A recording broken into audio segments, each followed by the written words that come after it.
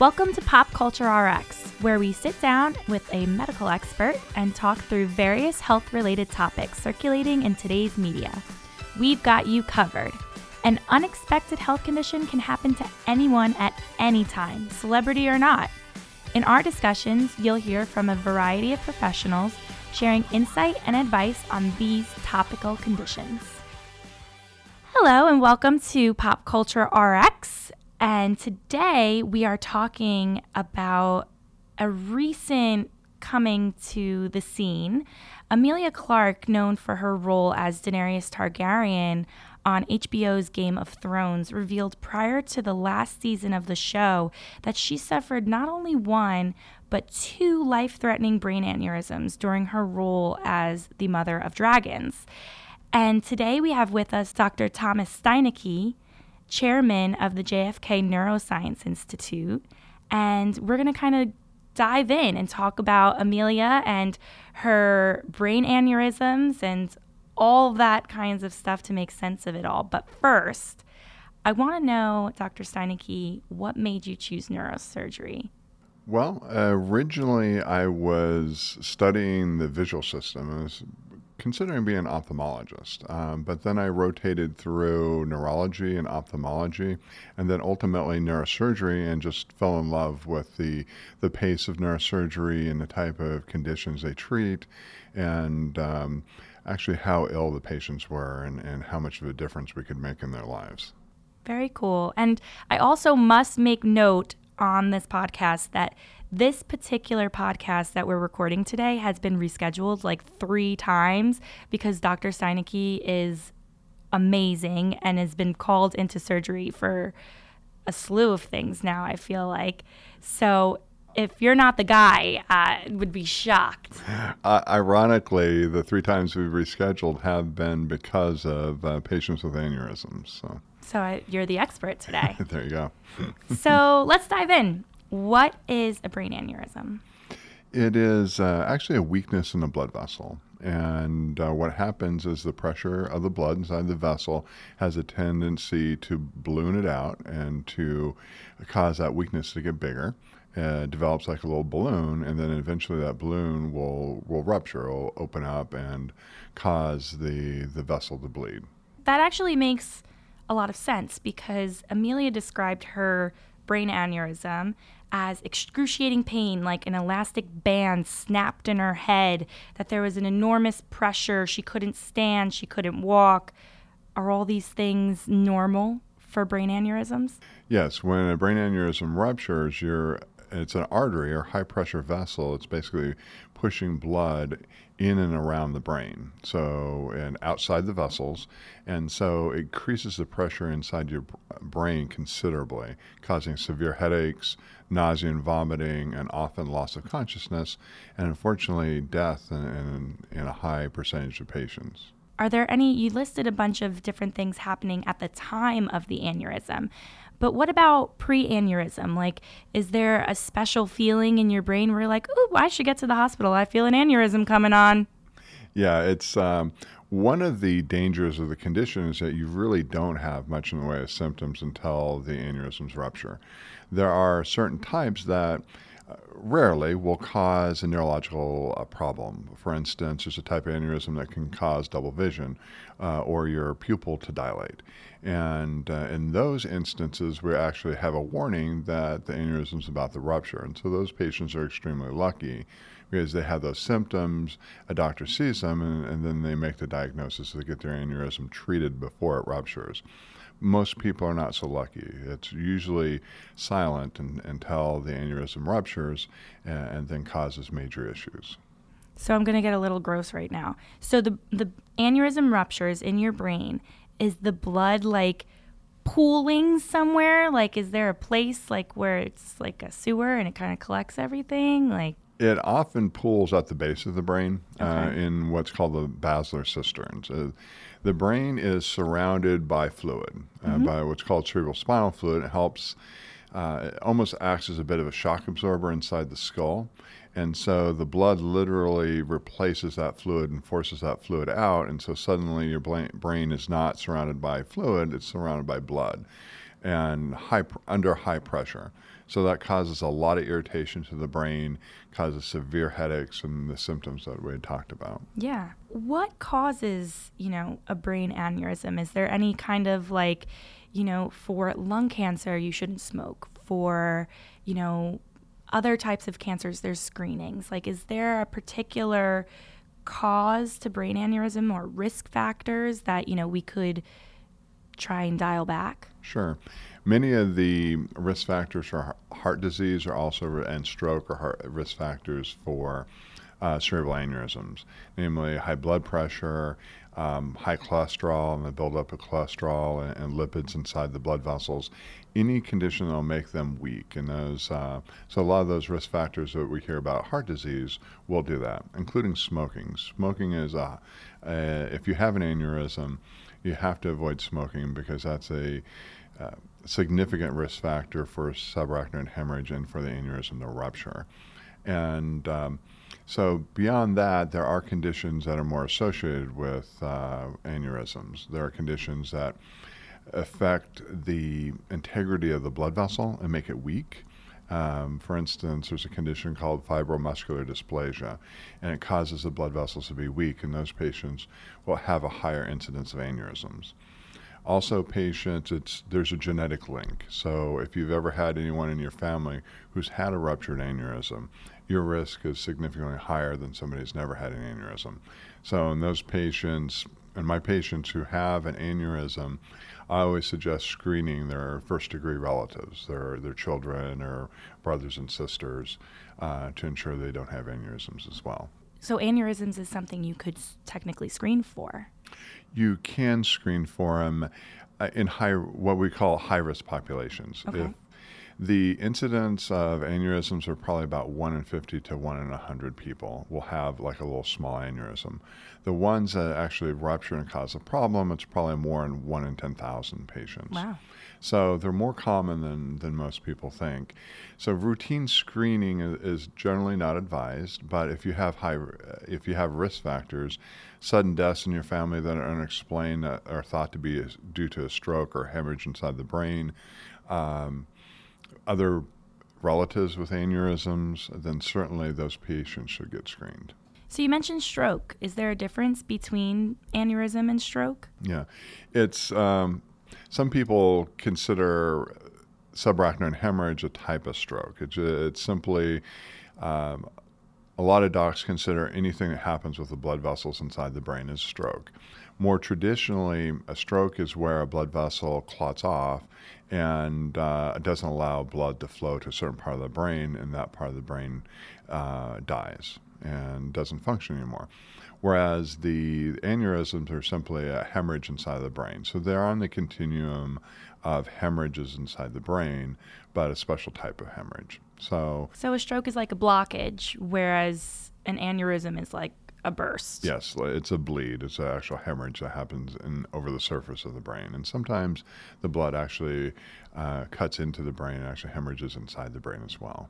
All right, I found a crazy find. So, of course, before we met today, I did a lot of research on what kind of questions I should ask and different risks and different stories that people have written. And some of the possible causes to brain aneurysms scared me.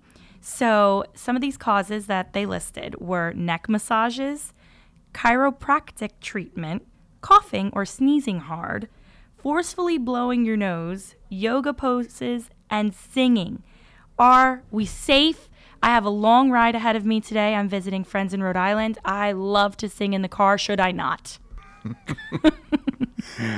Well, if you had a known aneurysm, maybe not. But no, those are all associated with a potential aneurysm rupture if you already had one. The likelihood that you have one is low. And let me step that back because I don't want to scare anybody. Singing certainly doesn't cause aneurysms. Let's put that right out there. Singing and a lot of the things that you're talking about certainly does not cause aneurysms. What happens in the kind of pop culture when you're talking about medicine is you'll have somebody who suffered a subarachnoid hemorrhage and they'll relate it to, well, they were singing and they had their hemorrhage. Well, they probably would have had their hemorrhage had they been singing or not. It just so happens that they were singing. And so then it gets linked, oh, I must have had my hemorrhage because I sang.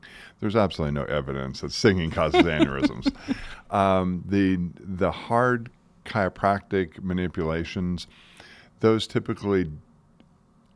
can cause what we call a dissection of the arteries in the neck. And so I always caution patients that if you have a very good chiropractor, somebody who really knows what they're doing, then it's safe. Otherwise, as a neurosurgeon, I'm pretty uncomfortable with manipulations of the neck just because I've seen dissections, which means an injury of the artery, which is kind of leads to a type of aneurysm with chiropractic massage and manipulations. So all those dark alley chiropractors don't go to, but we could sing in the car. Absolutely. Sing away. Back into reality. How are brain aneurysms treated? So obviously you've been pulled into surgery for them. Is that the only way you can treat a brain aneurysm? Yeah, surgery is actually a more traditional way, although the techniques have significantly refined over the years. There's essentially two main ways. One is what we call interventional, where we go in and embolize the aneurysm from inside. So much like for the cardiac cath, where they put a little catheter in the blood vessels, instead of making a right turn to the heart, they just go straight up into the blood vessels of the brain, and they actually pack material inside the little balloon. And then it prevents blood from going in the balloon and basically clots it off. Okay. So that's one way of treating it. Another way is they'll put a stent and prevent the blood from directly going into the aneurysm. So it's basically putting a tube inside the vessel to prevent blood from going in the aneurysm, and that can treat it as well. Certain aneurysms, they can't safely do either. And so then we will take those aneurysms to surgery, and we basically will carefully dissect over the surface of the brain, find the aneurysm, and reconstruct it from the outside. We'll literally put a little clip over the connection between the artery and the aneurysm to prevent the blood going into the little sac. Sometimes the aneurysm incorporates the blood vessel, so the blood vessel is actually dilated. And so there's a way that we put clips on to reconstruct the blood vessel. Okay, that's real tedious work because I know blood vessels, just in my hand alone, are smaller than a piece of fishing wire. Yes, it's very technical work, and the aneurysms are typically more towards the base of the brain, so it's very meticulous work to dissect down there and to dissect between the lobes of the brain to get to what's called the circle of Willis. So yes, it takes several hours to get there, and then it's very technical work because at any time it can rupture. And rupture intraoperatively can be life-threatening because patients have been known to bleed to death, frankly, on the table. And so, it's just very meticulous, tedious work, and something that, as maybe I'm crazy, but it's the type of work that I love. But it's very elegant in a certain way as well. So it sounds like an artist with a painting kind of deal. Yes, and every aneurysm's a little different. You have to treat it a little bit differently, and the way you reconstruct one is going to be very different than the way you reconstruct another one. So there's a certain art to it, and a certain art to successfully treating aneurysms. Yeah, and you mentioned multiple times about, whether or not you survive the aneurysm. What are your chances of surviving the aneurysm? I guess it depends on if it bursts or not, right? Yeah. So when we see a patient comes in, a lot of time patients will come in for other reasons. They'll have a headache, they'll have migraine headaches, and they undergo an MRI and an MRA, which looks at the blood vessels, and they're found to have an aneurysm, what we call incidentally found aneurysm. Now, if those aneurysms are above a certain size, we will treat, or if they have risk factors, like a family member has had an aneurysm, if they smoke, if there's certain risk factors, so we will treat electively. When we treat patients electively, their risks are significantly less than when they rupture. Mm-hmm. The risk is maybe 1% or less in experienced hands. versus somebody who doesn't know that they have an aneurysm and a burst. And the main problem is the hemorrhage. It causes increased pressure inside the brain and cause brain injury just right then and there. And in fact, about a third of patients die immediately from aneurysms. Wow. And then of the people who survive, another about half of that group dies in the hospital through their treatment, not because of treatment, just because they've had such a severe brain injury. They can have brain swelling, and there's a lot of things that the blood causes in and around the brain that can lead to major problems. So if you have a major rupture, the likelihood that you're going to do okay is only about 25%. Wow. So Amelia was incredibly lucky because she had 2 brain aneurysms Yes. now. They both ruptured. And she mentioned how she was back on set 6 weeks later. Yes. Yeah, she was very lucky. Reading through the article, it seemed like the first one had ruptured. She had it treated, I believe, embolized, meaning from inside. Then she had the other one, she had 2. The other one was watched. They made a decision to treat, and then during the treatment, she had a rupture. And then after that, she had to go to surgery. So, yes, she was very lucky to do as well as she did. Yeah, because, I mean, I couldn't. I had shoulder surgery when I was in high school. I didn't recover in 6 weeks. How do you recover in a brain like your brain exploded basically, and you're back on set in 6 weeks? Yeah, no, that was a remarkable recovery. And most patients who have the subarachnoid hemorrhage do not have that story. She's one of the lucky, maybe 10%. Even of the 25% who eventually do very well, they're usually in the hospital 2 to 3 weeks and rehab another month or 2 before they get to the point that they're fully recovered. So for her to be back in 6 weeks that is very remarkable. She's in the top few percent of patients who undergo her problem and then come out 6 weeks later and doing fine. Yeah. So then she also mentioned in an interview of all of her fears, how she's an actress, she needs to remember her lines. And in that moment, she couldn't even remember her own name. Does that, is this normal for patients to feel, to lose their memory, to feel a little hopeless, to lose their momentum to talk even? Mm-hmm. Yes, it's the blood in and around the brain from the hemorrhage causes a lot of irritation, inflammation. It can really affect your memory center. So most patients will have complaints of short-term memory for a while. And so that was a very real concern that she expressed, and a very common concern. And so it can take weeks to months for that to get better, and some patients actually don't get better. With that said, there is a change in people's lifestyles. If your memory is not as sharp as it once was, a lot of patients will socially disengage. They'll be embarrassed by it. There's a fairly high rate of depression with those patients.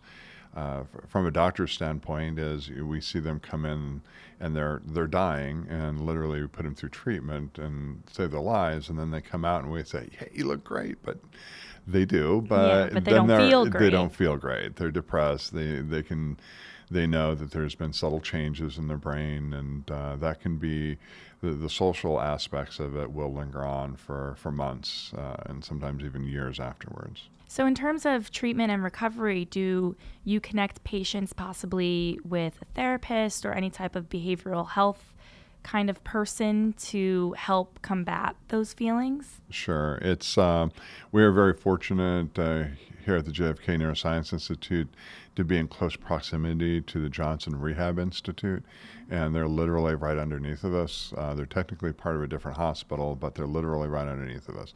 All our patients are evaluated by physical therapy, occupational therapy, and speech therapy. And the speech therapy actually does more than just speech. They do cognitive therapy as well.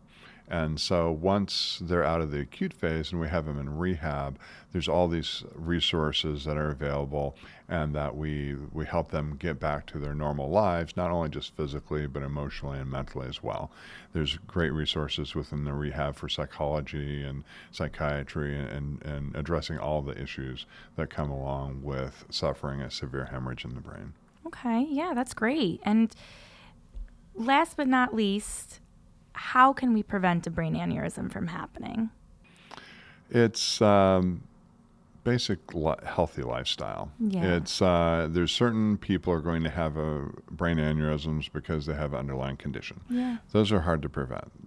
But otherwise, healthy living, don't smoke, all the risk factors to try to have a healthy heart is the same thing that you want to do for your brain as well. The vessels are similar inside the brain and the heart, and so if you keep healthy heart vessels, you're going to have healthy brain vessels. So, plenty of exercise, well-balanced diet. So your normals. Sleep, pretty much your normals. Normals. Yeah, because I feel like every doctor I talk to, he's like, don't smoke, eat healthy, exercise. Like, all right already. Yeah, keep keep an eye on your lipid profile and what your cholesterol is doing, and making sure that you're in healthy levels there as well. And it's there's no no magic bullet, so to speak, but just live as healthy a lifestyle as possible. Cool. And anything else you'd like to add to today?